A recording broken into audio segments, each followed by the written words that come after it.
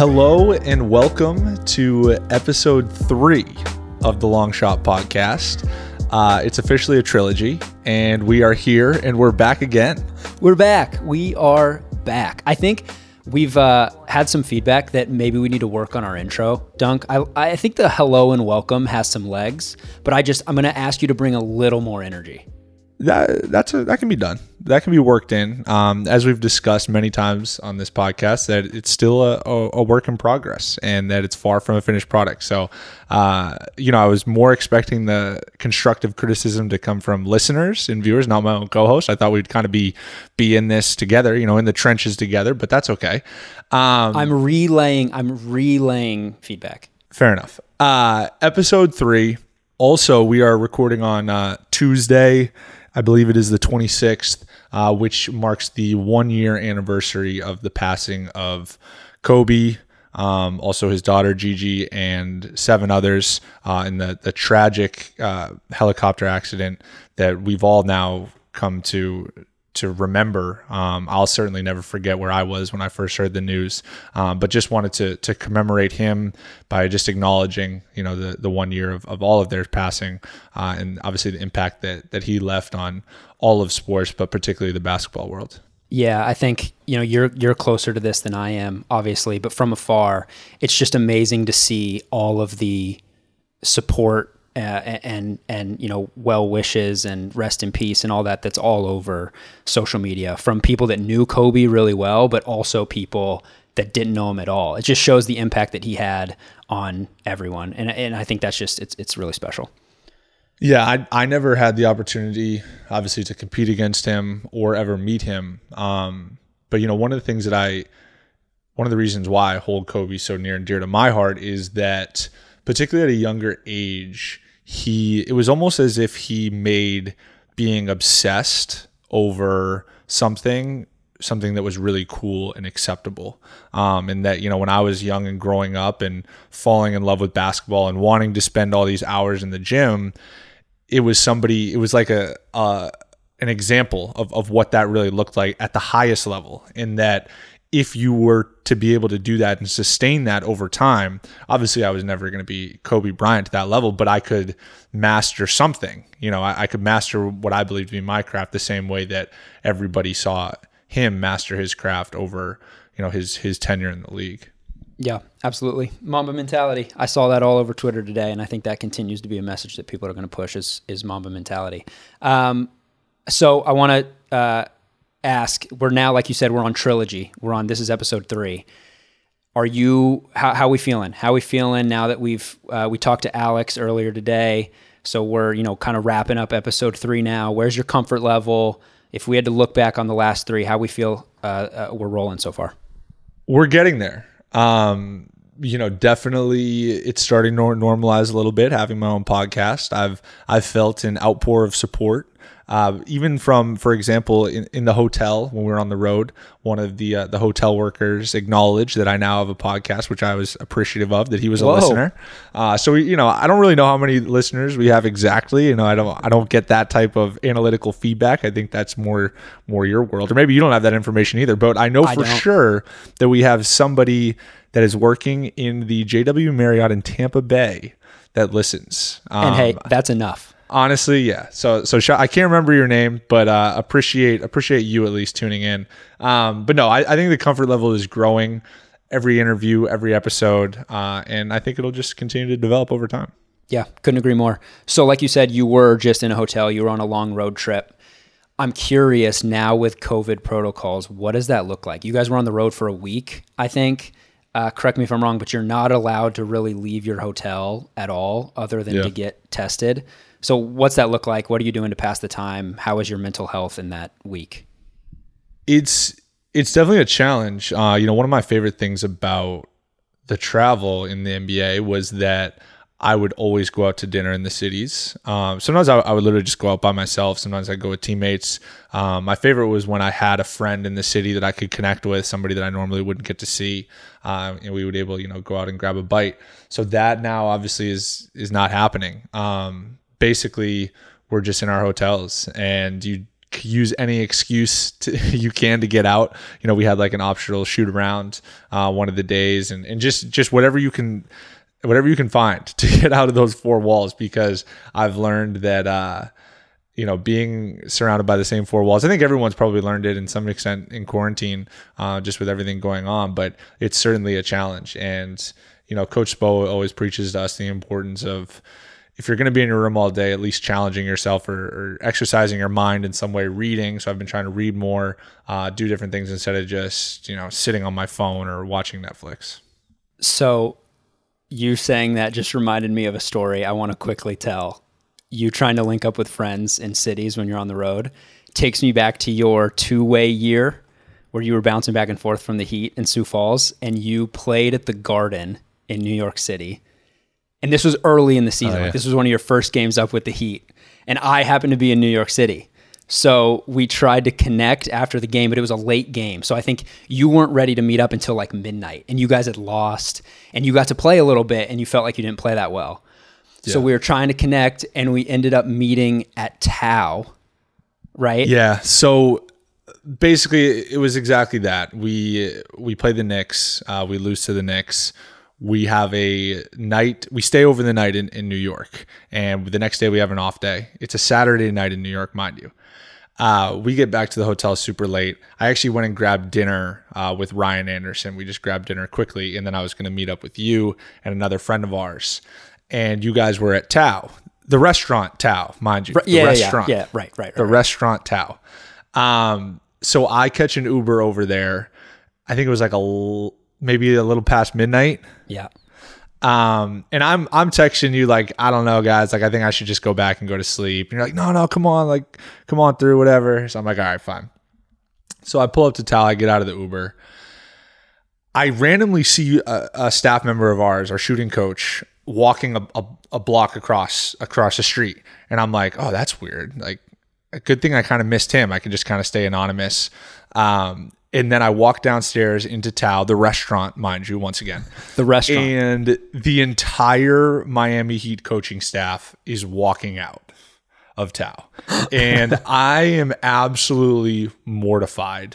I'm so embarrassed that in my first year, I'm basically, the optics of what it looks like is that I'm like having a night out on the town. I'm sure to them, I'm literally like the most innocent thing in the world. I'm going to see my friends. We're going to like basically, drink water and catch up, like just the most innocent thing in the world. And I am so embarrassed to be seeing them. They asked me like, hey Duncan, what's up? They don't think anything of it. Like, hey Duncan, what's up? And I literally don't even know what to say. I freeze. I'm like, I'm just going to see my friends. And they're like, dude, we didn't even act, like, we don't care. Like, it was just so hard for me to wrap my mind around that. I go and sit down and have dinner with you guys, and I'm a mess. I'm like, dude, this is over. Like, I'm going to get cut. They don't think I take my work seriously. This is it. We're done. We had a good run. I played a couple games for the Heat, and that's it. And yeah, I was just in absolute shambles. I will never forget the look on your face when you walked in. Because you're right. We were drinking water, sitting at the table waiting for you. And you came in like a deer in the headlights. You sat down and you said exactly, you were like, guys, I think I should leave. I don't think I should be here. I just saw the whole coaching staff. They think I'm partying. Like, you were freaking out. And we tried to talk you down or off the ledge. We were like, hey, they're here too. Like, what, it's fine. This is what NBA guys do, I think. We don't know. We're not in the league. But I just remember trying to calm you down and you being so worried. Because you're right. There was no foul play involved, but you were worried about the optics. It's tough because I came from a program in Michigan where everything was micromanaged. We had check-ins, we had bedtime, you had to be in your room. And the world of like, the freedom that comes with the NBA was like such a foreign concept to me. So I felt like I had broken curfew. There's no curfew in the NBA. Like, it's grown men. But like, I couldn't wrap my mind around that. And then the other side of it was, of course, Chris Quinn, who's obviously on our staff, but also, a close friend of mine, at that point realized that I was freaking out about it. And the next day we're getting on the plane and he stops me as I'm walking by him, and the whole staff is right there again. And he's like, what's up, Duncan? Like, you don't take your career seriously? What, no. you're just gonna go out partying the night before? Like, what? I'm like, it was an off day. Like, I'm like stuttering. I was just seeing my friends. Like, we weren't doing anything. He's like, dude, relax. Like, I'm just giving you a hard time. Like, nobody cares. But to the point where, like, I remember the next morning after running into them, calling my mom and being like, Mom, like, this might be it. Like, I might get cut. Like, we had a good run. Like, it's over. But it's just so funny. Like, I was just so, it's just sensitive. Like, I was just so concerned about, like, that I needed to come across as this, like, incredibly hard worker, and that I was handling all my business, and I wasn't, you never needed to worry about any of that off the court stuff. But yeah, just a funny story. I appreciate you bringing that up. That was like a nightmare of a night in New York City. Yeah, look at you now. All right, a couple quick things that I saw in the news this week that I want to get your reaction on. First is, word on the street is that American Airlines Arena in Miami is going to start using dogs to detect COVID. Because I think, so fans are going to start coming to games in Miami, 2,000 maybe, so limited capacity still. And they're saying that they have trained dogs who are going to screen people entering the arena. These dogs are trained to smell COVID. What do you think about that? COVID sniffing dogs. I actually had the early scoop on this about a month back, and I sent it to our group chat, and you guys all thought it was a joke. So I am certainly getting the last laugh on this one. Supposedly they're 94% accurate. I don't know where the 94 comes in. I don't know how they have the scientific research to support that. But that's what I've heard. So, maybe this is a trend-setting thing that the Heat are now doing, and that the entire league soon will be full of COVID sniffing dogs. I hope that it does, if that means more fans can come. Here's my question, and I don't mean to demean the effort here, because I think it's important to make sure that people with COVID aren't coming into the arena. But 94% efficiency or accuracy means that there are people who are going to get accused of having COVID that might not have it and then not get to come to the game. That might be an issue that we face. I'm not in charge of it, so I don't have a solution, but just a concern. Well, it's a risky run, Dave. We're in a global pandemic. Not everything's going to be perfect. If there's 6 out of 100 people that maybe get falsely screened as having COVID, that's how it goes. Maybe they get correctly screened of having COVID, and that helps stop the spread. Maybe these dogs are saving lives. I seem to think that they are. All right, fair. I'll give that one to you. All right, next thing I want to congratulate you on is there are rumors. I don't know if this is confirmed, but there are rumors that you're included in the 60-player pool for Team USA for the upcoming Olympics. That's incredible. So again, congratulations. Just, I think, what an honor that you're even considered. Well, the congratulations seems premature if they're just rumors. I'm unwilling at this point to confirm or deny whether or not they're true. So I think we can just kind of move forward. Our first ever long shot feature is right now. The first ever. We had a bunch of submissions. Really good ones. Really appreciate all the participation. Our first long shot feature is Tyler. So let me tell you a little bit about Tyler. At 21 years old, and what was this, 2 years ago, you said? Not even, a year ago. Maybe the last year. I don't know. Is in the last couple of years. At 21 years old, Tyler was 300 pounds and working for a fast food restaurant. One night he woke up in the middle of the night with health issues and decided he needed to make a life change. And that he did. He changed his diet, started going to the gym every single day, and regained his love for basketball, which I just love to hear. Yep. And through this work, consistent, diligent work, he's now down to 160 pounds in less than a year, I think. Damn. Yep. And it doesn't stop there. He's actually playing in an amateur basketball league in Poland. He's the love of the game. And he sent us pictures with his story.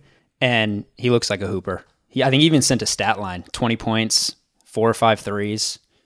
Love it. Wow. You just love to see that type of perseverance. Certainly a long shot to go from 300 pounds to now serving, not fries, but serving buckets to all those people over there in Poland. Shout out to Tyler for that one. Our next segment we got is, of course, the Reddit question of the day. We got a mixed bag of feedback for the Van Fleet Kyle Lowry. So I think we're going to take a little bit more serious of a tone for this one. We might dive into something a little bit more quirky in the future, but for this one, going to be a little bit more serious. What do we got, Dave? Yeah, this was a point of contention between us. I was a big fan of the hypothetical two guys standing on each other's shoulders. Some people weren't. That's all right. We figured it was going to be a little bit polarizing. We gotta test the water a little bit. Yeah, but stick your toe in. All right, we got a good one this week. This comes from Explorer17156 on NBA Reddit, and he asks, or she asks, what's the most goosebumps-inducing NBA moment for you? So I'm curious to get your take on this because this could be as a player or as a fan. Is there one that stands out above the rest? I'm gonna put my fan hat on for a second, and also given that today, like we had said, is the 1 year anniversary of Kobe's passing, I'm gonna say Kobe's last game in Staples against the Jazz. To go for 60 like that. I remember watching that and just being like, every time he touched the ball, it was like the ultimate can't miss TV. It's like, what's going to happen next? And of course, you literally could not write a better script of how just an absolute legend like him could end his NBA career. So I just remember watching that and just being glued to the TV and just like having goosebumps of like, wow, this is really happening. Yeah. When I was thinking of this question, that is certainly one moment that came to mind. There were a couple. I'm going to go Clay's 37 and a quarter. I went back and watched this morning. I went back and watched those highlights on YouTube, and there's a specific moment where he hits a corner three, a tough corner three for 32 in the quarter. And the Kings weren't calling timeouts through this stretch. Yeah. So he just got so hot. He just kept hitting shots. When he hit the 3 for 32, they finally called a timeout. And players, both on the Kings and the Warriors, like I remember Steph and Draymond just standing under the basket, hands on their head, like looking up at the sky, like what is happening? It was amazing to see professional basketball players react the same way that fans were. Just like, this is insane. No one had ever seen anything like it. 37 and a quarter, just remarkable. Yeah, unfortunately, my Michigan brethren in Nick Stauskas was on the receiving end, I think, of at least 20 of those. Yeah, but, I mean, to no fault of his. I mean, that guy was just in a different sort of zone. Correct. We get into this a little bit with Alex, but there are certain guys that when you guard, you can do a great job defensively. You can do everything you're supposed to do, and offense just sometimes is too good. Exactly. And that's a perfect example of that. They're the best players in the world for a reason. Not much you can do. Just be solid and try to make them miss, but after you do that, hope that they miss. Yeah. All right. Well, that's all we got. I want to get to our conversation with Alex, but before we do, I'm curious, Dunk, if you had to describe the discussion we had with him in one word, what would it be? I got inspirational. Caruso is very fitting for this podcast. A great second guest. His story, everything he stands for. I think you guys will really enjoy the conversation because that's what I think it is. I don't think it's an interview. I think it's a conversation. So inspirational would be my word to describe our discussion with Alex. Couldn't agree more. So we'll get to our inspirational discussion with Alex.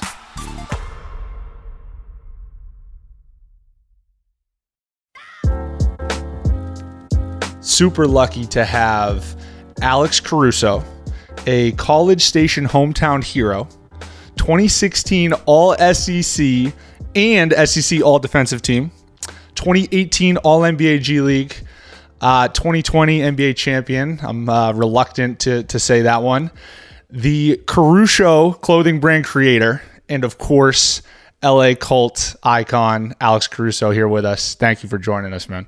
That's a full spectrum intro right there. We appreciate y'all having me, man. Yeah, no, we try to touch all the bases on the intro. Both. I just want to put an asterisk on one of those, though. It says All SEC defensive team. It should have been Defensive Player of the Year. We won't talk about it. Snub. Wait, was that faulty research or was it? No, it's accurate research, but faulty voters. I think there was some bias. A couple Kentucky players got some awards that year. It's whatever. I know how that goes. You can see I still hold that close to my chest. As you should. Yeah. Hey, so I want to take first the listeners back to when we actually first met, which was back in Santa Monica. I believe it was 2016. Yep. You were in your pre-draft. I was just finished my sophomore year of college. And actually, funny enough, Davis was out there as well. So Davis and I had a personal connection with the trainer, Noah LaRoche. Davis was like shagging rebounds for you all summers, basically. You don't remember him. No, it's true. Davis, I don't, dude. I don't. Oh, you were there with integrity? Yeah, I basically served as a cone. Like, my job was to rebound and just stand there and act like a defender. Everybody's got their role, 100%. I would also like to point out, we're all the same age on this call. We're all 26. But like Duncan said, you had just graduated from A&M, and Duncan had like 6 more years of college at this point. You know what, man? I took my time with it. Getting the most out of the experience. Exactly, dude. Good things take time.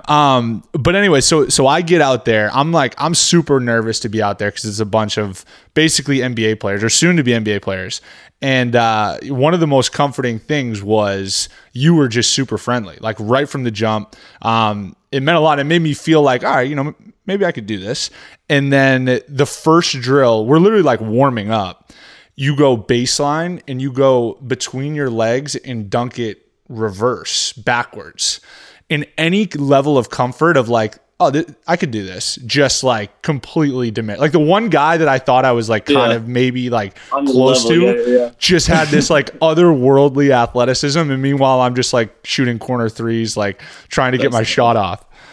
Dude, I don't remember the baseline dunk, but I don't doubt it. It was pre-draft. So if it was first day, I was probably juiced up too. I was probably hyped. I was excited to get in there and see what it was all about. Dude, the Santa Monica days were great though. They really were. I didn't know anybody. That was the thing. Like I knew George Yang a little bit, just from playing against him one game in college, and even Sabonis a little bit, just one game in college. But I really didn't know anybody, man. And for me, like that was kind of my whole like growing up. I would go to camps or I'd go to like random AAU events and like only know a couple people. And I'm like, well, all right, I'm just gonna be friendly and hopefully someone like accepts, wants to like talk back and go from there. So how much I just want to ask, like, clearly I've already described where my mental was at that point, which was I knew I was not ready to be an NBA player, which was good that I could go back to college. For you at that point, where were you at in terms of, I know you probably thought that you were capable of playing in the NBA, but like where was your mental at that point in your career? Just finishing up, you obviously had a big time career at Texas A&M and you guys were great. You guys won a lot of games. And I think at that point you were probably fringe, maybe getting drafted. You weren't quite sure, but it's just interesting to see how far you've come from that point. But where were you mentally at that point in your career? Man, to be honest, I was just taking it day by day. Like, I think I was so naive to understanding how good I was at the time compared to other guys versus like how good I thought I could be. I don't think, looking back now, it's easy to see that, my ceiling's a lot higher than I thought maybe, or other guys that were in the draft that I was playing against, ceilings weren't as high. But, I didn't really have any expectations with it. And I think that's why I had so much success in the long run, because I never really put myself in a box as far as like, okay, I can't do this, I can't do that. I kind of just went out, and it's really, to this day, it's like my same motto is like, I'm just going to go play as hard as I can and play as best I can. And wherever the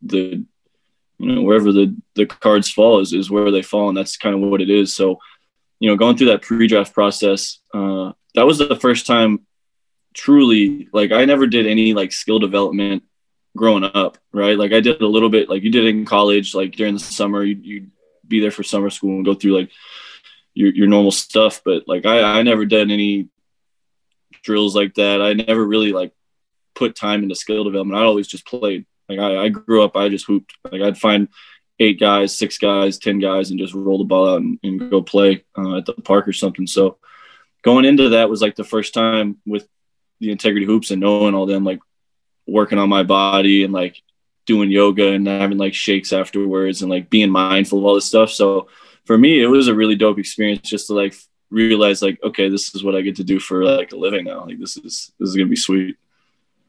So a couple things. First, I was making those shakes, so I hope that they were enjoyable. Yeah, I'm not gonna lie, they were a little off-putting the first time I drank them. They were a little too healthy. I wasn't used to that level of health, but I got used to them. Yeah, my job was just to make them purely for recovery. Taste was not a factor at all. That's 100% accurate.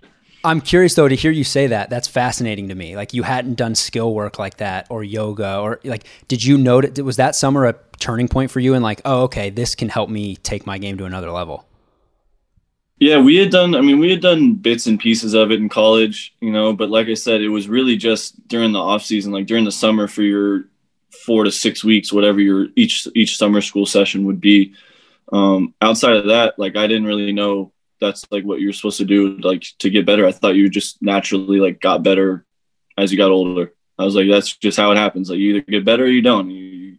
That's what it is. So it was really eye opening for me just to, like you said, just to realize like, okay, like I could tell in that month that I worked out there, I was like, well, I've gotten better since I've been here. And like, this is like, I'm a very curious guy. Like I want to know why stuff happens. I want to know how it works, why we do it, how it's going to play out. And so for me, like figuring out in that month, like, okay, I did A, B, and C, and it led to these results. I was like, okay, well now I'm kind of like intrigued. I'm hooked. And yeah, it really helped me moving forward. And the longer I've been a professional, the better I've been at being a professional, getting my work in, making sure I'm in shape in the off season, making sure that I'm cognizant of what I'm putting in my body, getting recovery, all the little things that go into being a pro.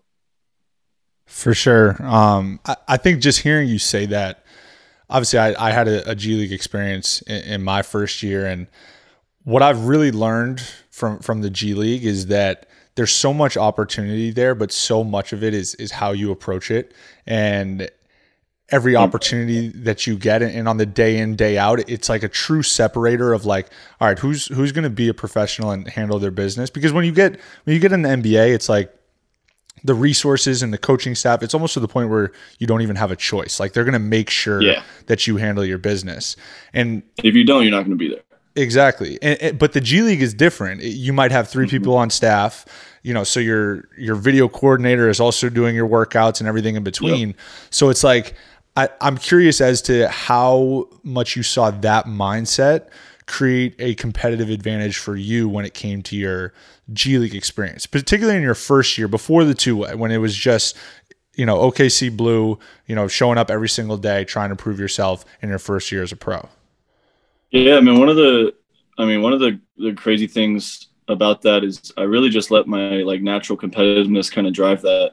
Like every day I just went in and just competed with whatever it was. And a lot of times it was just against myself, right? It's like, I'm going to see how like, I don't feel like working out today. It's like, all right, no, you're going to work out today. Like you're going to do more than you're actually going to like originally do because you didn't feel like working out today. And, I think I was lucky landing in OKC, like you said, just because they have one of the best G League organizations, in my opinion, top to bottom. The way that they do their player development, the setup they have for the players with housing, with the facility where you have access to it whenever you want to go in and get shots in. That's not a thing that every G League team has. Like some people have a rec gym or a gym somewhere where they have a time slot and they can only be in there at that time. Like I was able to go in whenever I wanted to do that. And I mean, the G League, man, one of the biggest things I think people get caught up in the G League because there's a lot of talent in the G League, right? Like I know I've played against people that are more talented than me in the G League, but they might not have had that grit, that toughness to work themselves out of that 1 or 2 years in the G League and make it to the NBA.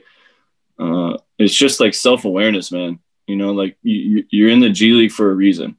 Like once you can drop your ego and realize like, hey, I'm not in the NBA for a reason. What do I need to do to get there? What am I good at? What do I need to get better at? Yeah. It's simple as that.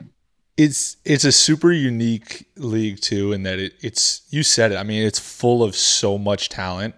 Like the amount of talent that's in, I think that it could be argued that it's the second most talented league. It's probably not the second best just because you can make an argument for most talented. Yeah. Second most talented. Yeah. But what's interesting is that nobody actually wants to be there, which is crazy to hear that. But the reality is like everybody's trying to get to the next level, but you're right in that there's a disconnect of like how to do that. You know what's crazy? You know what's crazy that you say those exact words is we used to talk about that in Oklahoma City and in South Bay. You know, after you have a game where you don't play hard, or you go out and you're flat and you give up like 130, 40 points to some team you probably shouldn't. I remember having like specific conversations out loud with my teammates and even sometimes with the coaches. It's like, none of us, this isn't the end destination. Like people go to the G League and you get caught up, you know, because it is treacherous still. Like it's so many games, so many hard travel days. Like it's just some dark times that you forget that there's a goal in sight. Like there's somewhere down the road that you're trying to get to. Like nobody makes it to the G League and they're like, nice. Like this is like, I've made it. Like coaches are trying to make it to the NBA, trying to make it overseas jobs, you know, trying to get experience. And the same thing with players. Like nobody is there to have that be their final destination. And that's what trips a lot of guys up, is that they get in this rut of just being there and thinking that eventually they're going to be, you know, move on somewhere. But a lot of it is, you know, it depends on how much work you put in and you know, the situation. So that makes me think that, and this is a question for both of you, because you both were then two-way guys. Is there just, it's such a different environment all of a sudden, right? So like, I imagine with the G League, you're now the big man on campus in a sense. It's like you're starting to get out and people look at you that way a little bit, but then it could be the next night you get called up and you go to the Lakers or the Heat, and it's the complete opposite. You're the bottom of the totem pole. On the roster. Yeah, so those environments are just so drastically different. How does your mental change in each, and is it hard to sort of switch on and off? Yeah, I mean, for me, the two-way contract was a way for me to kind of you know, get used to that. Just because, like you said, like when I was like all second team all G League my first year at South Bay, and then when I went up with the big team, I would get DNPs, you know, maybe get like spot minutes here or there, and then towards the end of the year I would start playing because guys would be out or the team wasn't where it was supposed to be in the playoff picture. But yeah, I talked about that a lot with LA media, just about, you know, flipping my mental approach every time I'm with a different team, because when I'm with South Bay, I'm more of a leader, more vocal, have the ball a lot more, take more shots, like all that kind of stuff. And then, you know, you get called up and I got guys like Jean Rondo and LeBron James on my team. It's like, I'm going to take a back seat to those guys. Like they know more than me. They're a little better at basketball. Like I'm going to see what I can learn from them. So it was tough though, you know, like balancing that dynamic of, you know, being one of the leaders, being one of the first guys, you know, first guys that everybody talks about on the scouting report to, you know, somebody who gets forgotten about. It was a challenge for sure.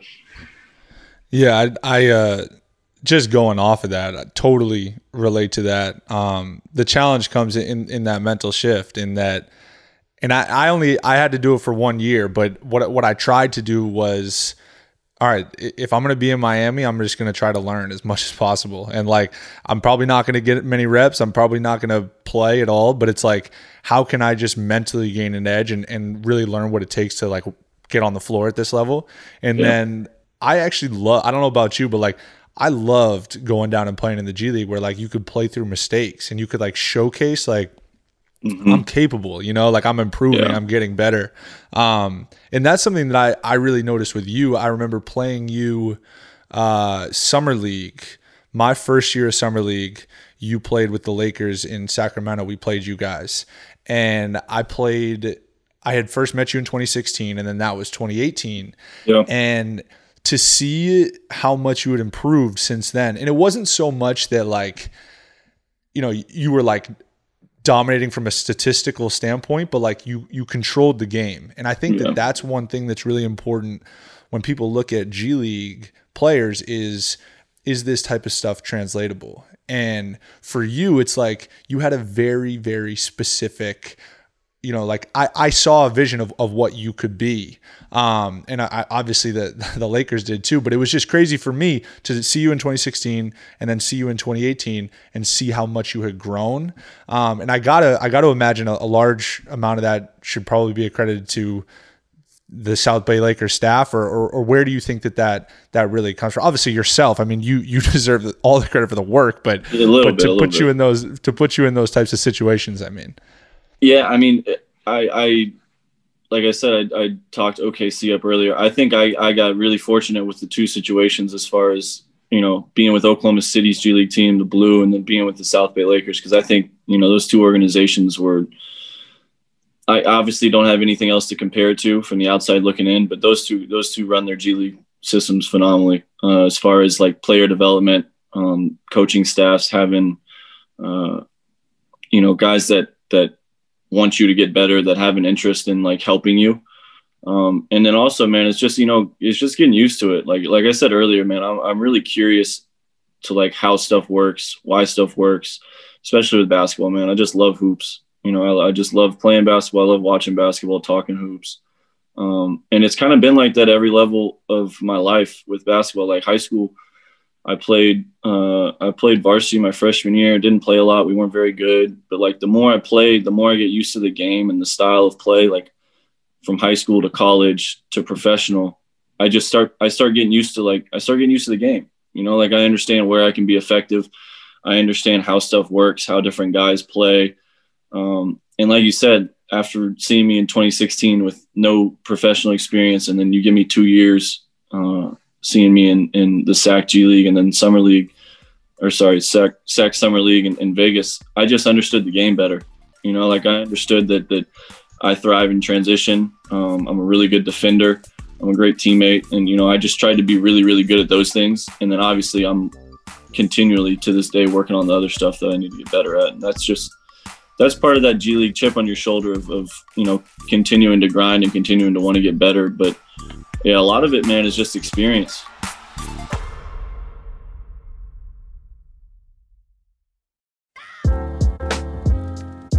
I want to ask you about your defense.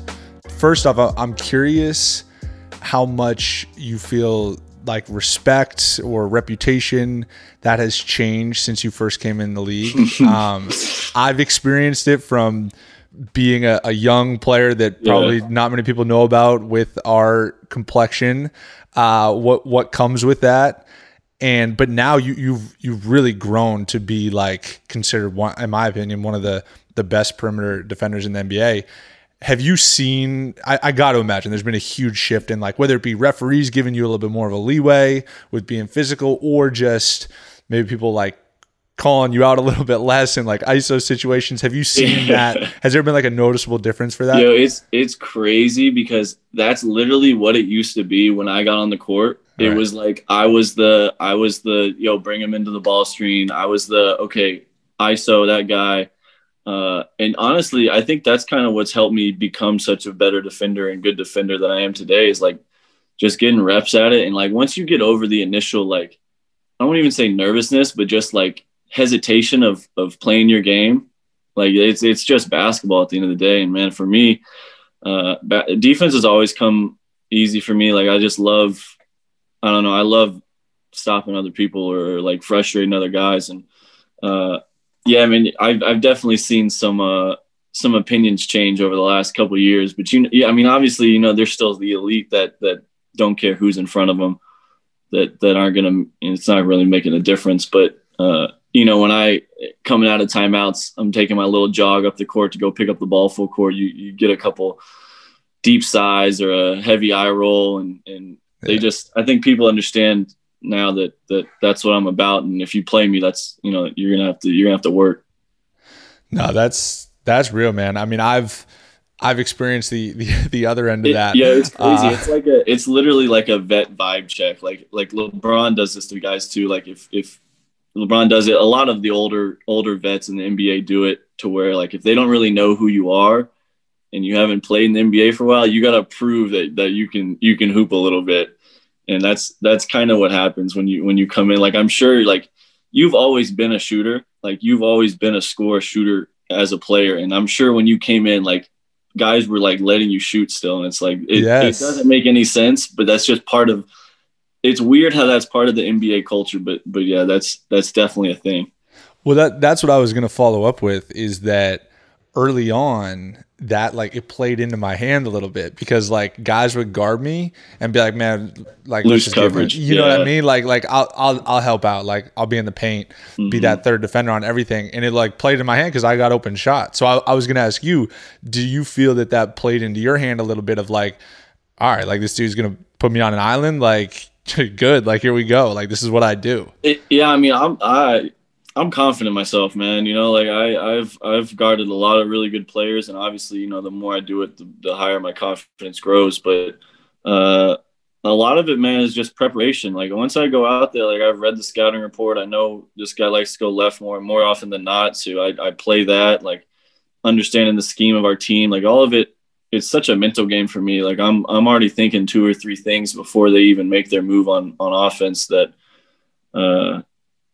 you know, for me, I'm not even thinking about, all right, I hope this guy doesn't score. Like, what is everybody going to think if he makes three shots in a row? It's like, I just got a short attention span and short memory and just compete every play. And most of the time it works out for me. Yeah, that's something that has helped me, is that, and once again, like you're known for your defense, so it's probably a very different mentality, but it's something that's helped me, is that like you can play great defense and it's still the best players in the world. Like guys score sometimes. Yeah, they're still going to make plays. They're going to hit ridiculous shots where it honestly wouldn't matter what you could have done, but they're still going to get theirs in some cases. That's part of playing defense in the NBA too, that people don't realize, is like you can play phenomenal defense, like cut off the first move, cut off the counter, stay down on the pump fake after the counter. Then they shoot a fadeaway over you and make it. It's like, all right, well, you can have 2 points, like, or 3 points. Like, I just got to try on the next one. And you know, it's crazy. The play that kind of helped shape that for me was in the finals, maybe 2017 or 16. It was the Warriors and the Cavs, and Kyrie was ISOing on Clay. And Clay, for me, is like, at the time, he was like the premier, like, 2-guard defender, like guy you put on somebody to shut him down. And he did exactly that. Like Kyrie made the move, went right, he cut him off, went behind his back, step back, pump fake, shot the ball, saw the replays, like fingertips touching his fingertips, and he makes it. And I'm just like, all right, if that dude's like the best defender in the league and he's getting scored on sometimes, it's like sometimes you just tip your cap and like, all right, live to see another day. Right. Just make them earn them, which you certainly do. I want to ask you about, obviously, I'm sure everything on the court has changed for you drastically in the last couple of years. I'm assuming off the court, everything, you know, things have changed. I'm sure some things have stayed the same, but has the attention, the viral moments, LA is a crazy fan base as is. So just that constant kind of pressured noise, you know, if you're going out in public, whatever it is, has that been normalized at all? Or is that like, do you still get that and you're like, damn, that's crazy. Like that's really me on Twitter that everyone's talking about, or that's me, you know, going down the street and people just are like stopping me for photos. Does that ever get normal, or is it still just kind of weird and strange? You know, it's kind of, I'd say both. You know, I think there's some days where it's a little more normal and some days where I'm kind of caught off guard, you know, because I mean, for me, I mean, you can attest this too. It's like we still live our lives. Like I'm just Alex and you're just Duncan. Like you go to the store, you go get food, like go to Best Buy. Like I'm just living my life. And then these people, like they see you on TV or they see you on social media and they you know, in their head build you up to be this like incredible person or something. So they like want to take a picture or something. I'm never going to be the guy to say no. You know, I'm a nice guy. I always, I mean, fans are great. Like I've missed the fans so much, you know, with COVID, not having fans in the stadium. That's been like the biggest myth for me. So, you know, anytime someone stops me or wants to say hi or something, I always do. But I think some days it's just different. You know, some days I'm like all humans. Like some days I just don't want to talk to people. You know, some days I feel like it's been a rough morning, or I'm thinking about something else going on in life, and I'd rather not talk to people. But I think that just comes with the job. That comes with one, being an NBA player, but two, playing for the Lakers. The Laker fans are in the best way possible insane. They're ride or die.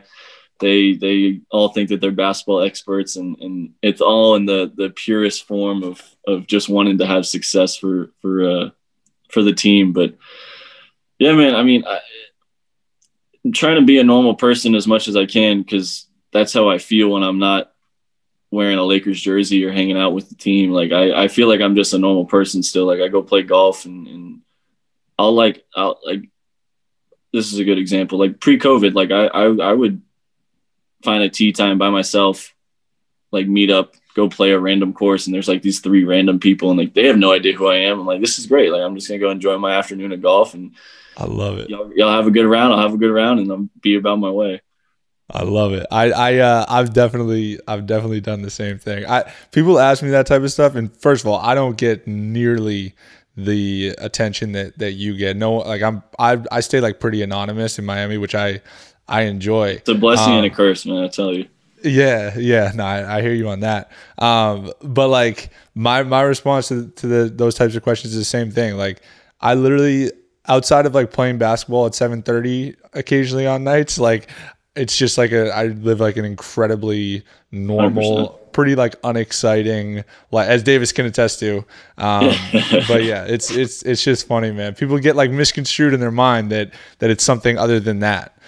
You know what helps me do that too is my boys back home. We have a group text, and like they send me more of like the memes and like the videos, and like they have more fun with it than I do. Like I at this point, there's been so many that I just kind of ignore it and like move along. But like if there's some good ones, they'll send it in there, and like they'll roast me a little bit and get after it. And that's what helps keep me mentally normal. So Alex, you saying there are times where you don't want to talk to people. It makes me remember, I think on JJ's podcast, you mentioned in the bubble, elevator rides are awkward for like most people. Like if you get on an elevator, no one knows whether they're supposed to talk or not. This is going.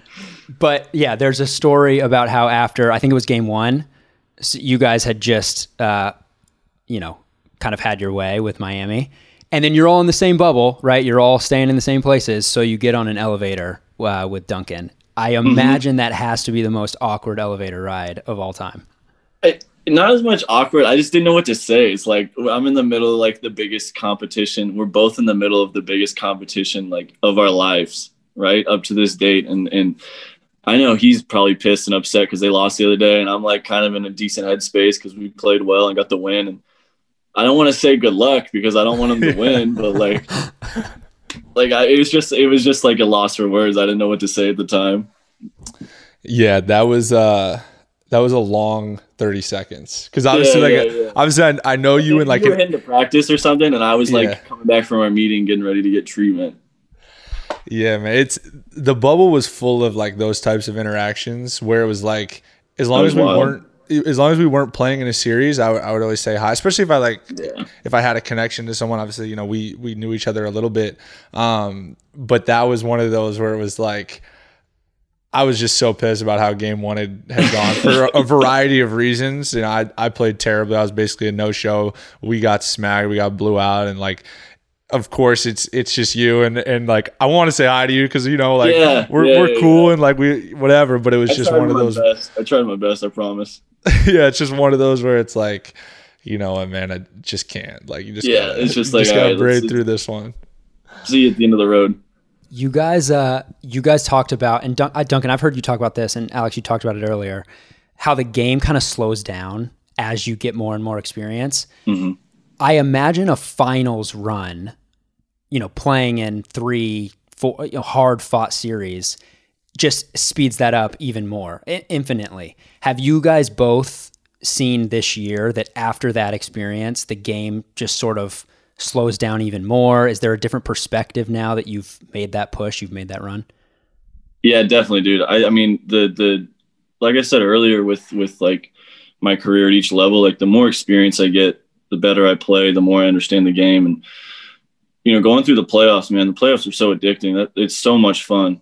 it's so much fun to play in the playoffs because everything is like intense. Everything matters. Not saying that regular season doesn't matter, but there's definitely not the same attention to detail. There's not the same intensity. There's not the same, do or die mentality that you get with the playoffs. And honestly, man, like looking back and like now, like in the regular season, like these games are like, I'm like, these are fun. Like I like playing basketball in the NBA for sure, but I cannot wait to get to the playoffs again. Like that's like Rondo, one of my favorite teammates, just because he's such a great guy to compete with. He kind of gets a bad rap because, he was like hit or miss in the regular season. And I never really understood why. And then, you hear the playoff Rondo, you hear that, and then he actually shows up and does it. And like, I 100% understand what that is now. It's like, he's such a competitor. He's the most competitive person I've ever been around. He's such a competitor that like after so many seasons in the league and playing so many regular season games, like all he wants to do is win the championship. And it's like, it doesn't matter until you get to the playoffs anyway for him. So like seeing him in his element and then come out and play like that, it's like that. It clicked for me. It's like, okay, I understand now. Yeah, totally can relate to that. I think that it's just such like elite competition. I mean, you said in there like every single detail, every single like possession, every single thing going into the game during the game matters to the point where like I just think it reveals like who has that like competitive spirit, that competitive grit. Like 100%. It's so like, I'm not trying to get like too too like wordy with it, but like it's just like such like raw competition. I can't explain it any other way than that it like taps into that. In my opinion, what I like love most about basketball is just like feeling that and being like entrenched against two really good teams that are both just like trying to execute and compete at the highest level. But you said, I mean, now, the game now is like for sure just because of that slowed down, just because the sense of urgency in those playoff series are so high. Like every single possession, every single action, it just feels like literally like life or death. Obviously it's not, because it's still basketball, but when you're in it and like it's your whole world and like that's the only thing you think about, it feels that way. At least it did for me, like especially when we were going through it. I like what you said about like it's you figure out what players are like really about that life. Like you can tell like who at the end of the day is like not afraid to like let them hang and go out there and just compete, lay it all on the table and get after it. That's, for me, man, that's what basketball for me has always been about.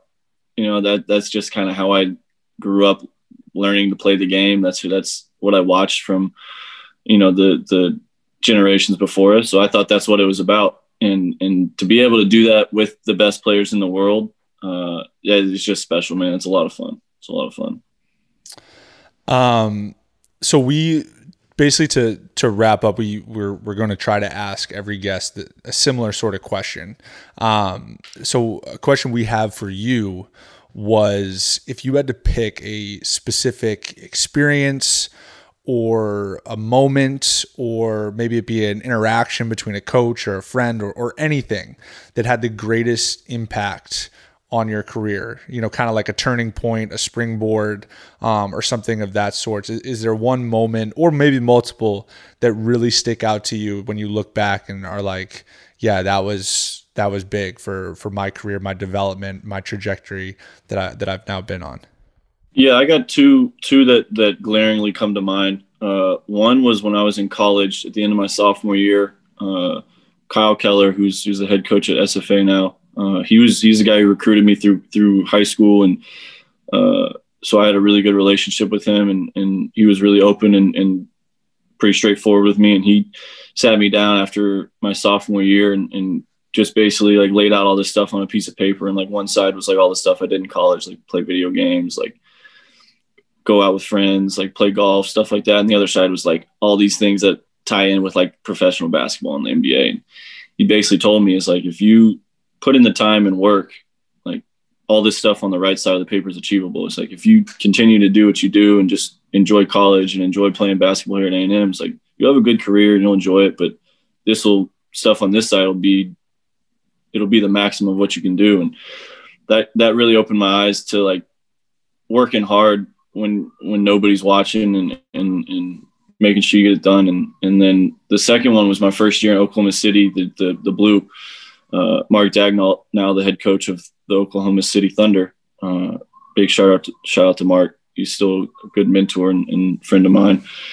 He had this saying called "Be where your feet are."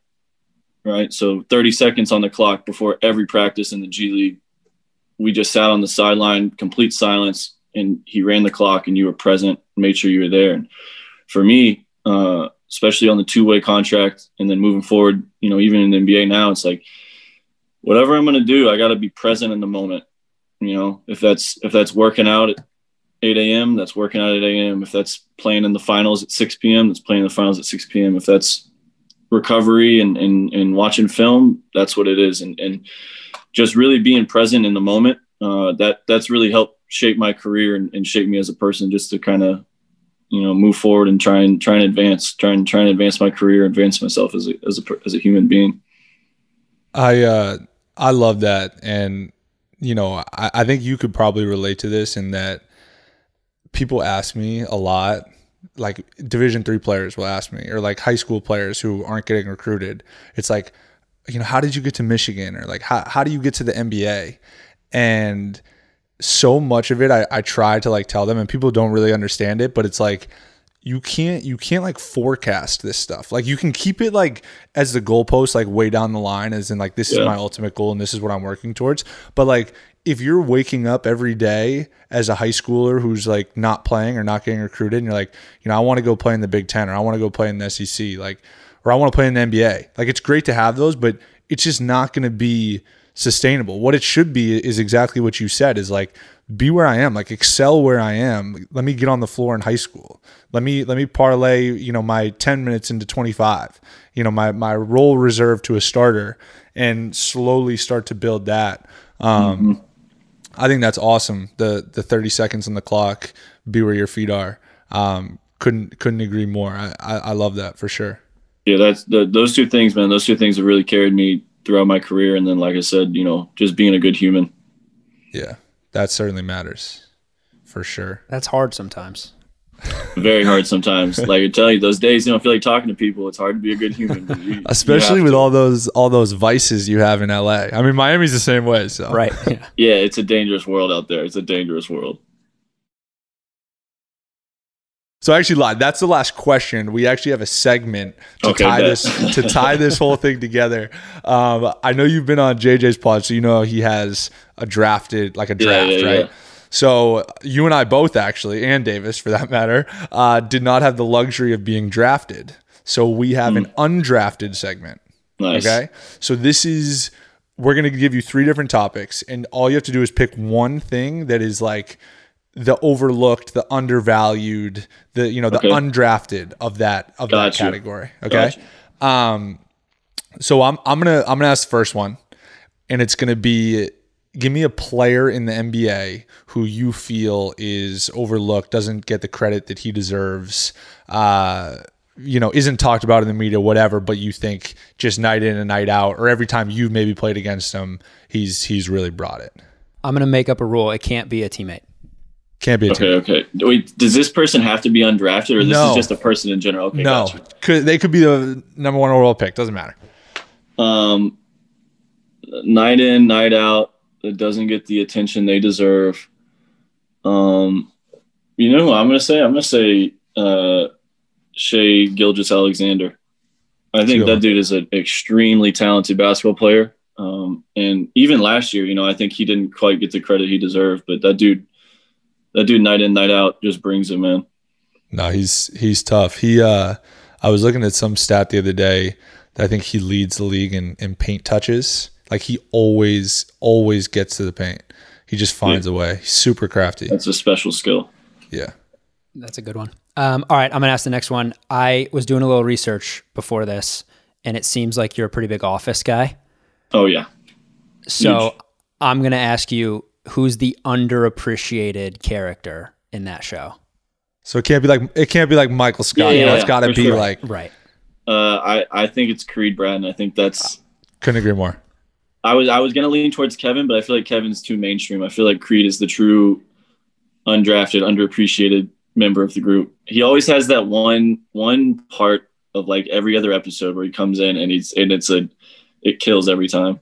Every time. Could not agree more. That's honestly the right selection. For this question in that topic, there's a right and wrong, and you chose that was correctly. kind of a setup, huh? That was like a true test to see if I actually watched The Office or not. Yeah, it really was. I also like Dwight's brother. I think Dwight's Mose is a good choice. Yeah, that's Mose is a good choice. Yeah, that's still the wrong answer though, Dave. It's a good backup. All right, the last one we got is a book that maybe you've read it, are reading, have read at some point that you feel has provided value in your life. Doesn't have to be like a self-help type book. Could be anything. Yeah, this book called they're two books, but both by Jesse Itzler, called Living with a Seal and Living with Monks. Jesse is actually a part owner of the Hawks.